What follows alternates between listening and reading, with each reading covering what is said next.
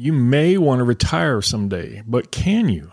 We're going to talk about that on this episode of Real Estate Revenue. Hey everybody, welcome to Real Estate Revenue. I'm your host, Paul Airy, and in this episode, we're going to talk about retirement, banking problems, real estate, and your situation and some opportunities that are coming up. So let's get started. I've got my iced tea from my favorite restaurant. I've got my carbonated water and my Hawaiian shirt. So I'm ready to go, ready to get started on this episode.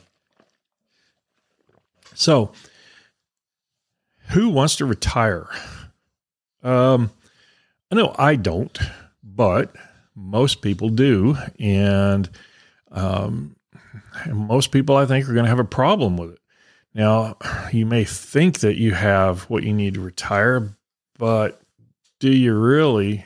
Have you done the math on it? So we're going to get into that just a little bit, and I hope you realize that maybe you don't have, and I want you to have enough. Maybe you don't, though. But hopefully, I think you can fix that, and we're going to talk a little bit about how to fix it. What is the problem? What am I talking about here? And first of all, let's start with these people here. Entrepreneurs, business owners, professionals, that might be you. You might fit into that list. If you don't, it's okay, because I'm still talking to you and this stuff still matters, but I want to talk about these people for a minute and make a point. If you're one of these people, an entrepreneur, business owner, professional, what's a professional? Well, it could be a doctor, a dentist, a chiropractor, whatever. So if you're one of these people, what do you do with your money? I know you're making it.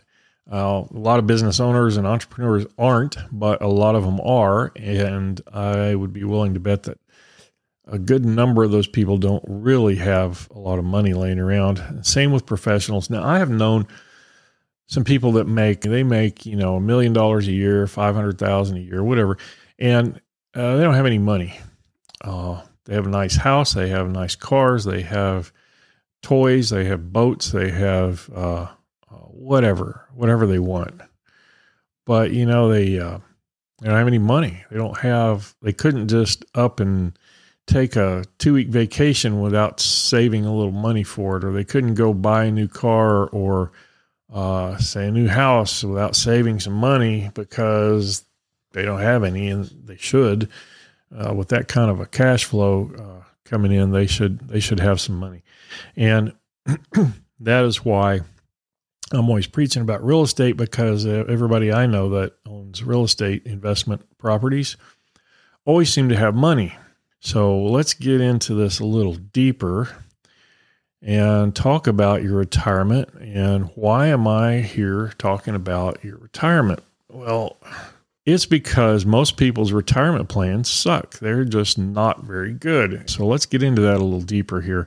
Now, 50% of baby boomers, for example, have no plan at all beyond Social Security checks. Now, Social Security checks are ridiculous. They average about $1,300 a month. You can't do anything on $1,300 a month, even if you have no debt, even if your home is paid for, your cars are paid for, you don't have any credit card debt, and you still have bills. You have electric bills. You got to pay for energy, electricity, gas. You got to pay for water. You got to pay for gas for your car. And before the smart aleck comes up and says, "Oh, but I have an electric car," well, you got to pay for the electricity for that car too. So think about that. Now, you can't do much living on $1,300 a month. I know I have had family members who tried it. One of them retired in his 70s and had to go back to work after about a year, and because he didn't have enough money, and he didn't have a house payment. He did have a car payment, but he just didn't have enough to live on and enjoy life. So the only other option for him was to go back to work, because he didn't have any other plans for retirement. 50% of women have no plan and zero savings. What is going on there? When I first started talking about this on my podcast, my first 2 episodes of my podcast were on the retirement crisis. And I talked about 2 books. One was called Who Stole My Pension by Edward Seidel and Robert Kiyosaki. And the other one was called 401 Chaos by Andrew Tanner, I believe was his name. And they were talking about pension fraud and 401ks losing value the way they did in 2008 and the way they probably will again here coming up soon. And it got me to thinking that people need to start doing something, because most people want to retire. I don't see the joy in retirement. I want to still have a purpose in my life and still do something. I like what I do, and I can't see quitting it just because I reach a certain age. Here's the bad part. Vanguard, who manages a huge amount of retirement money for people, will tell you that you have to have $1 million. Will tell you have to have a minimum of $1 million to $1.7 million to retire.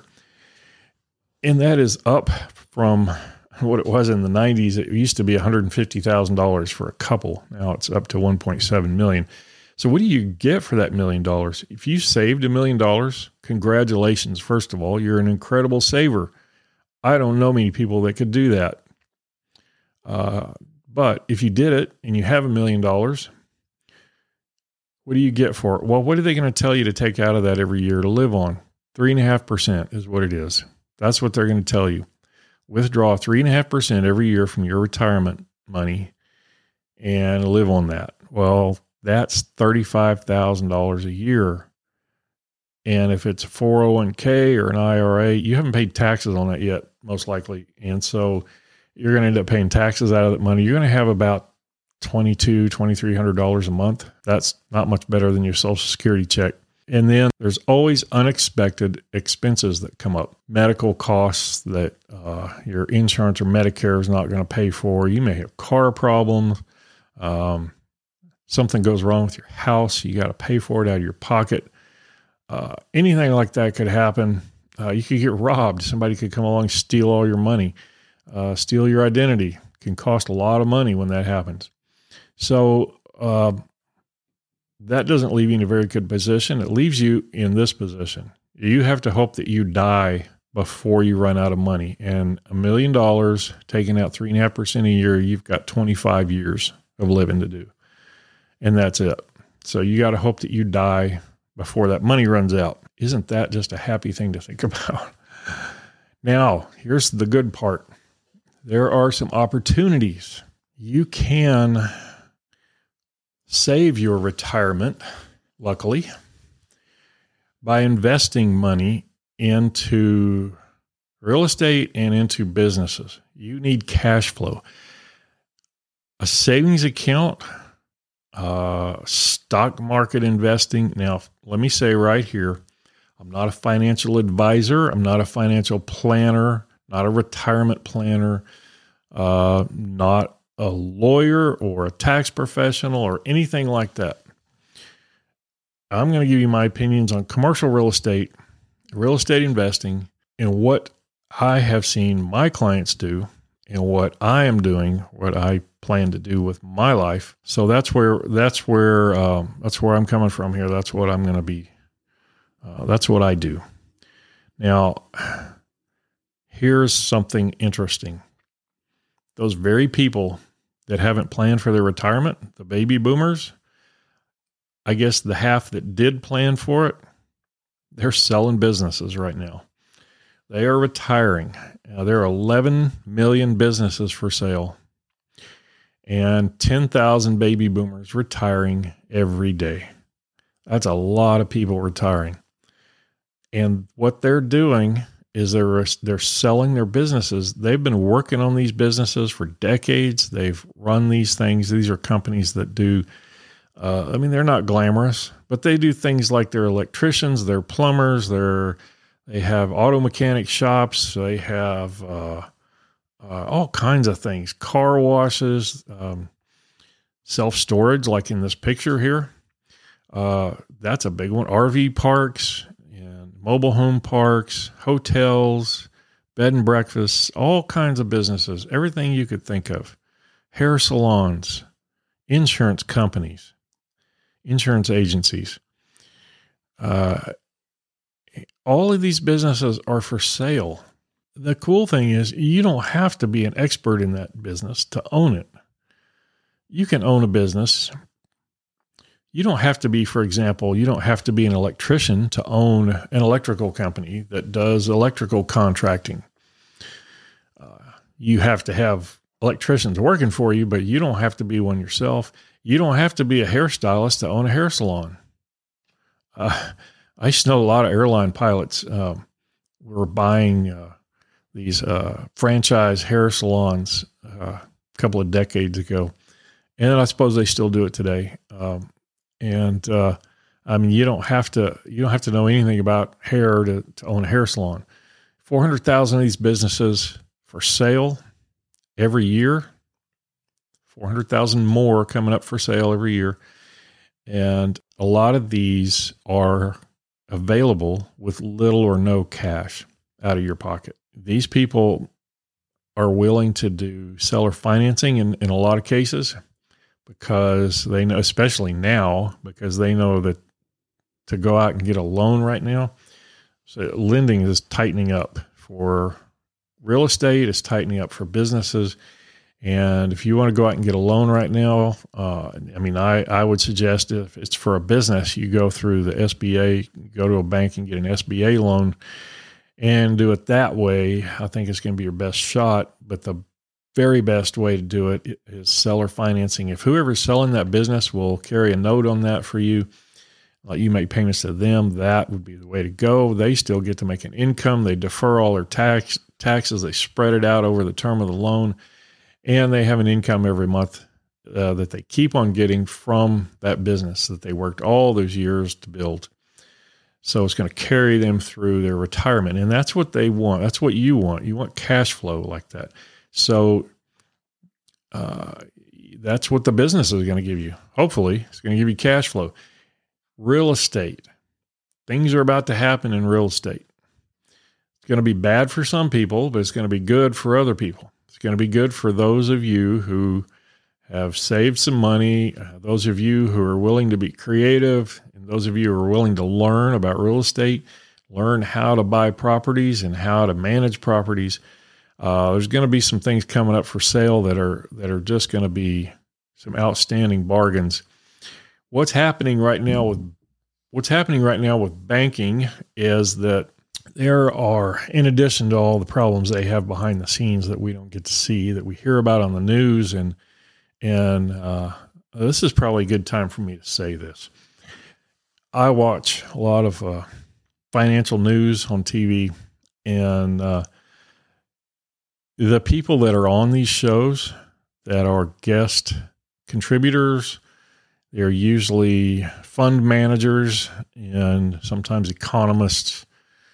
I think most of them are full of crap. Now, they know what they're talking about. They're not stupid, but a lot of what they say when they come on and say there's no problem and we got nothing to worry about, there's not going to be a recession, and go ahead, keep investing your money, and then they're there with their hand out ready to take your money to put into their fund, and that's what's motivating them to say that.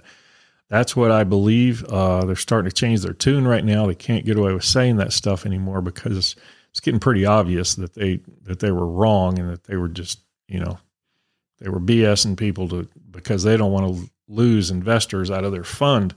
So anyway, I had to get off on that for just a minute. It was kind of a rant, but something that really annoys me. And where was I? What's happening in commercial real estate loans is this year, 2023, there's $450 billion in real estate loans, commercial real estate loans that are coming due for renewal. Now, what happens in commercial real estate, it's financed differently than your house. You don't go out and get a 30-year loan and pay on it for 30 years and you're done. In commercial real estate, you amortize the loan over maybe 10 or 15 years, which means they structure the payments so that your payment is an amount as if you were paying it off over 10 years, say.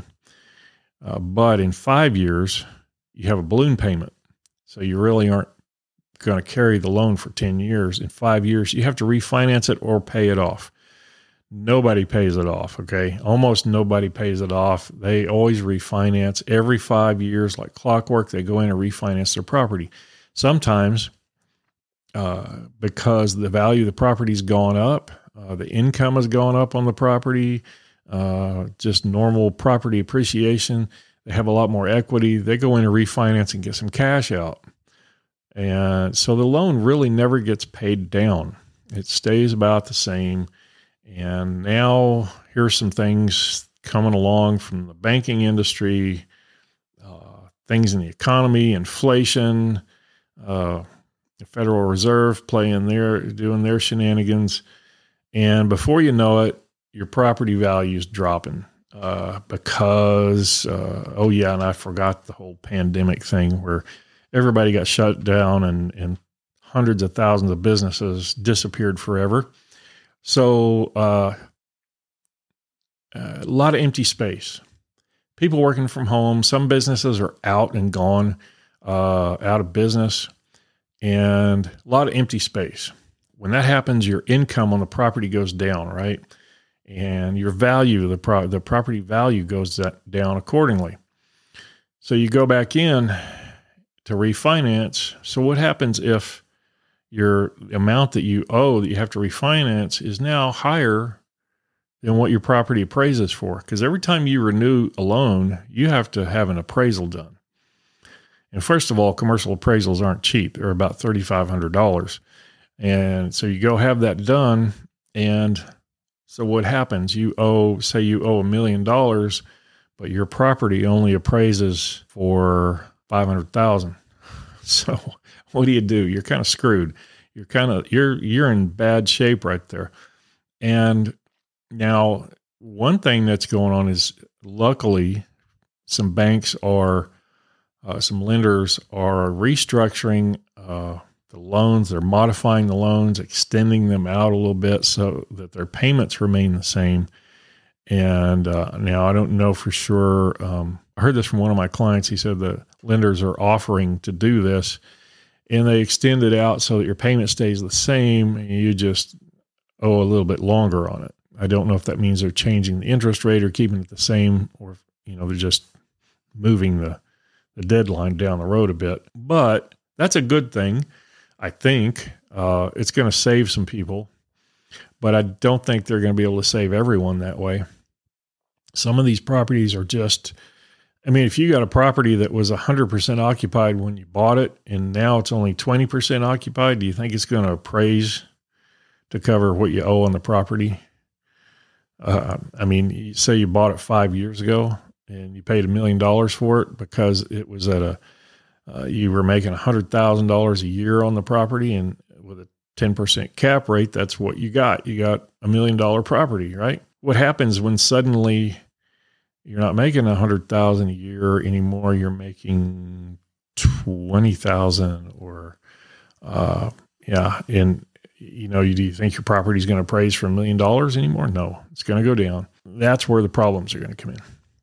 So there's going to be some opportunities. People are going to want to sell their properties. You may have some people that are going to do some partial seller financing for you, let you carry a note for you. And I have worked a few of those deals before when times were good.